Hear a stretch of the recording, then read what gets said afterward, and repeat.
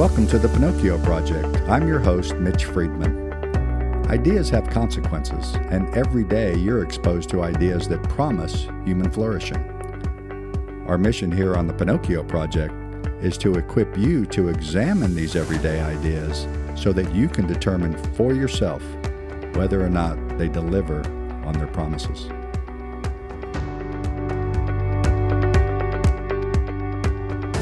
Hello and welcome to the Pinocchio Project. This is episode 3 of season 2. Thank you for joining us. This is Mitch Friedman along with Jeff Olson. And today I want to riff on a headline that I just saw that came out of one of the podcast texts of one of my frequent consumptions of podcasts. And here's the headline, provocative as it may be. The number of Americans who believe in God is down to historic levels. Oh my goodness. Time to panic. That is actually numbers from a Gallup survey in their beliefs and values survey that was just completed.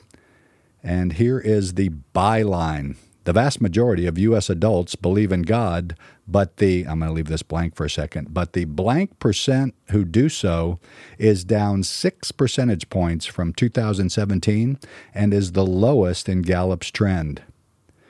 Between 1944 and 2011, more than 90% of Americans believed in God. So I didn't put the current number in because I want to leave it in suspense for just a second. So the bad news is the number of Americans who believe in God is down. It's down to 81%. The number of Americans who believe in God is down to historic levels. Ladies and gentlemen, that number, historically low, is 81%.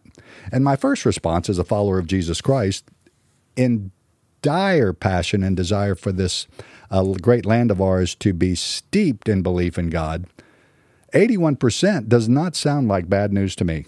That sounds like good news. Hey, Jeff, 81% of Americans believe in God, 2 thumbs up. That's only because he doesn't have 3 hands.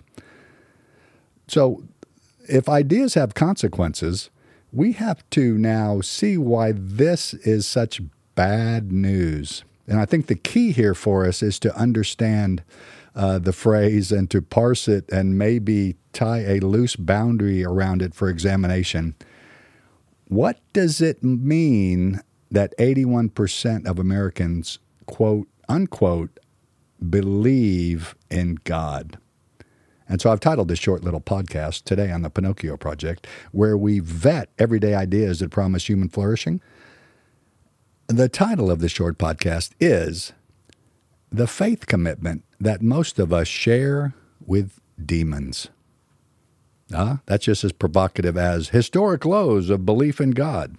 The faith commitment that most of us share with demons. We like to say that ideas have consequences.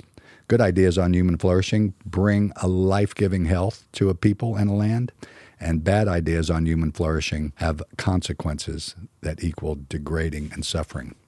So if 81% of Americans believe in God, and we look around us and see so many ideas that have become practice that are counter to what we think belief in God should produce in a people and a land and policy, something's wrong with these ideas we're considering. So let me clarify. If the idea that belief in God means that the God of the Bible is the central authority for 81% of Americans, if that were true, ladies and gentlemen, that would be good news. We would not see a land divided by whether or not we can murder babies, whether or not we can redefine, reconstruct, deconstruct, and then build back again the idea of marriage that violates the created order that God has provided for us in his creation story with design and purpose.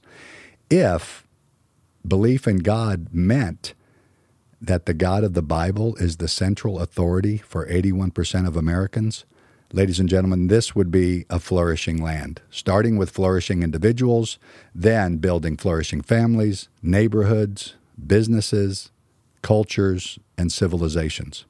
So evidently, the idea that belief in God means that the God of the Bible is a central authority is a bad idea.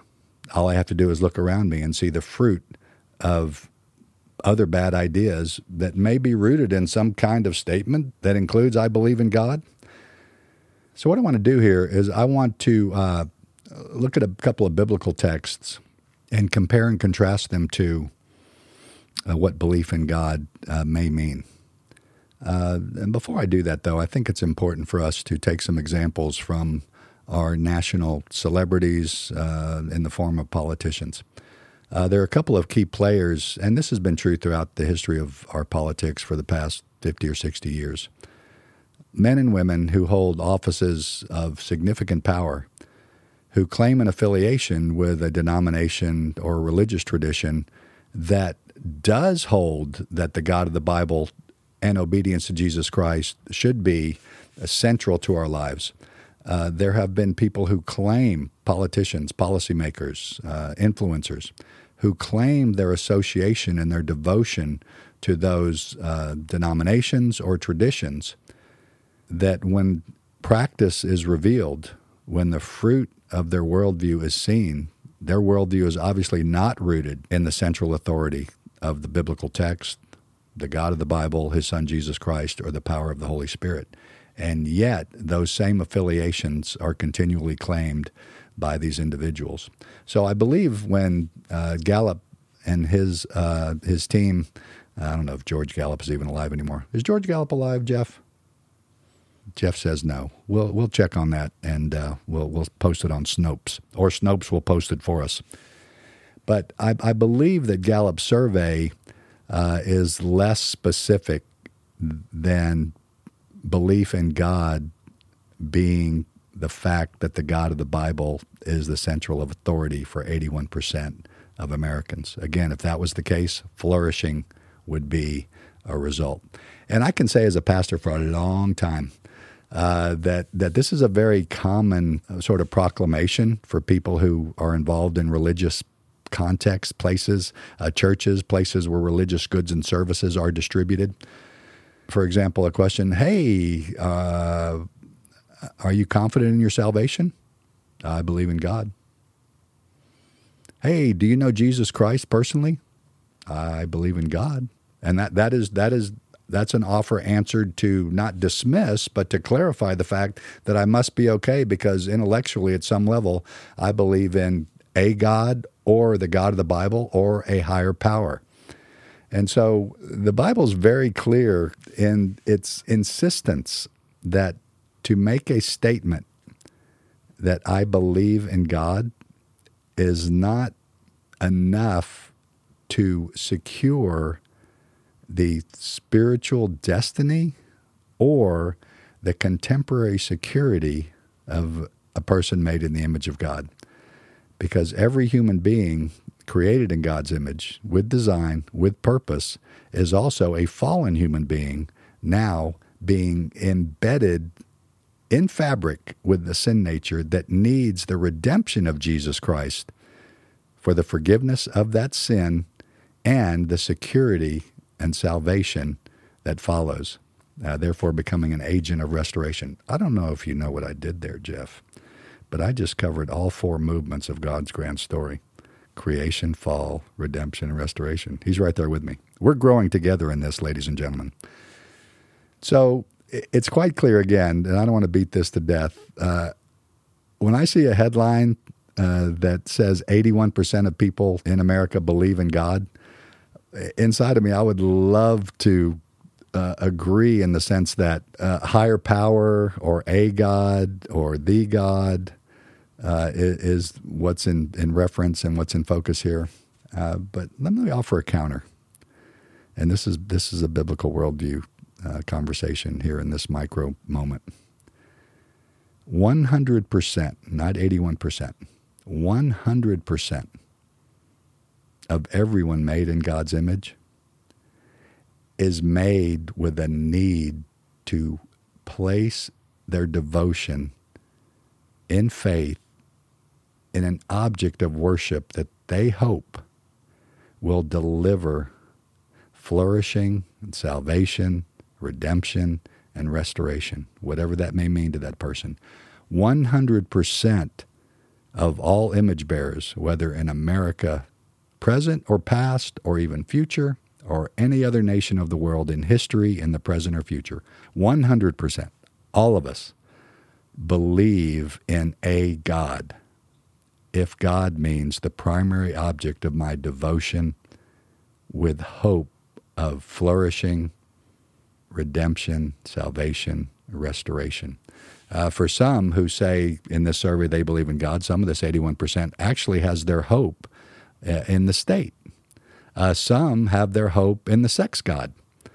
Some, maybe most, because this is the root of Genesis chapter 3, Genesis chapter 3 and the coming of the fall now put into us, into our fabric, the need to be our own God and to be autonomous and not have any strings attached. Like Pinocchio, ain't no strings on me.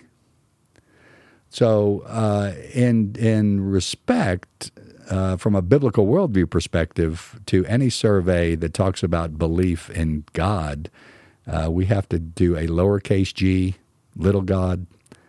That would be anything and anyone other than the Creator God, who has made all things by the breath of his mouth and given us now full redemption in his Son, Jesus Christ. So that's why I called this podcast episode The Faith Commitment Most of Us Share with Demons, because that 81% it's true of them. That 100% is true of them. We all share a faith commitment in God. And when I kind of use a provocative title that we share this faith commitment with demons, I'm pulling this right out of the biblical text. And actually, in this context, the ones surveyed are actually more clear on the Creator God of the Bible. So this is what I mean. In the book of James, James is actually Jesus' half-brother. In chapter 2, what we know of chapter 2 is his little letter, strong letter, very practical. Actually, the book of James had trouble, quote-unquote, getting into the canon because the scholars and the councils didn't really see a deep theologically rooted construct that commended it to the canon. But by God's grace and God's desire, it made it into the canon of the New Testament and the canon of the Bible as a whole. And so in chapter 2, James gets right after us. What good is it then, brother? Verse 14. What good is it, brothers and sisters, if someone says he or she has faith but does not have works? That's a rhetorical question that has an implied answer of no. What good is it, brothers and sisters, if someone says he or she has faith but does not have works? It's no good. Can that faith save her? Can that faith save him? Again, rhetorically, no. And this is his example. If a brother or sister is poorly clothed and lacking in daily food, and one of you says to them, "Go in peace, be warm and filled," without giving them the things needed for the body, what good is that? Rhetorically, it's of no good. So also, faith by itself, if it does not have works, is dead. So see the connection here between a faith properly placed in the Creator God and his Son, Jesus Christ, and the outworking of that faith. In this particular context, it's taking care of the poor. But in total, complete understanding of context and obedience, it is my commitment to Jesus Christ as the Son of God, and now my submission and surrender in obedience to his leadership and lordship. So James says, faith, a statement of faith by itself, if it does not have the outworkings of faith in Jesus Christ and a commitment to his lordship, I'm adding this, but it's implied, is useless. It's dead. And that's through verse 17. Let's continue. James continues on. Verse 18. But someone will argue, you have faith and I have works. And then James continues, and now he takes this contra-argument and makes it work towards a theological identification of the divine. James says, show me your faith apart from your works, and I will show you my faith by my works, which means faith is a priority, faith is the root, and works is the fruit. And here it is. Here's our common commitment with the demons. You believe that God is echad, or God is one. You do well. Even the demons believe that statement, that proclamation, and it causes them to shudder. You believe that God is, and from a Hebrew perspective, Echad, he is the monotheistic God. You do well. The demons share that faith commitment, and it causes them to shudder because at least they understand the full gravity of what it means to have God in their world, even though they do not submit. They are contrary and opposed and energetic towards God and anything, and especially anyone who's made in his image. They are contrary to the image of God and violently opposed and bent on destruction of the image of God. So what I hope to take away from these kind of surveys is that I'm not sure how much help they are. If 81%, again, of Americans were submitted and surrendered to Jesus Christ as Lord, you would see flourishing individuals, flourishing families, flourishing cultures, and ultimately a flourishing civilization. I'm going to close today with another statement of what it means to understand and proclaim that God himself is to be worshiped with proper context and in proper understanding of God and his Son. John 14, Jesus is in the upper room in the last night of his earthly life. He's just hours away from crucifixion, and he's giving some final instructions, basic instructions before leaving earth. Does that date me? He says to the posse who's troubled, they are concerned, they are anxious. Their master is about to go. The one who is going to set them up in the kingdom seems to be headed in the other direction. Jesus says, let not your hearts be troubled. Believe in God. The Greek text can also read, you believe in God.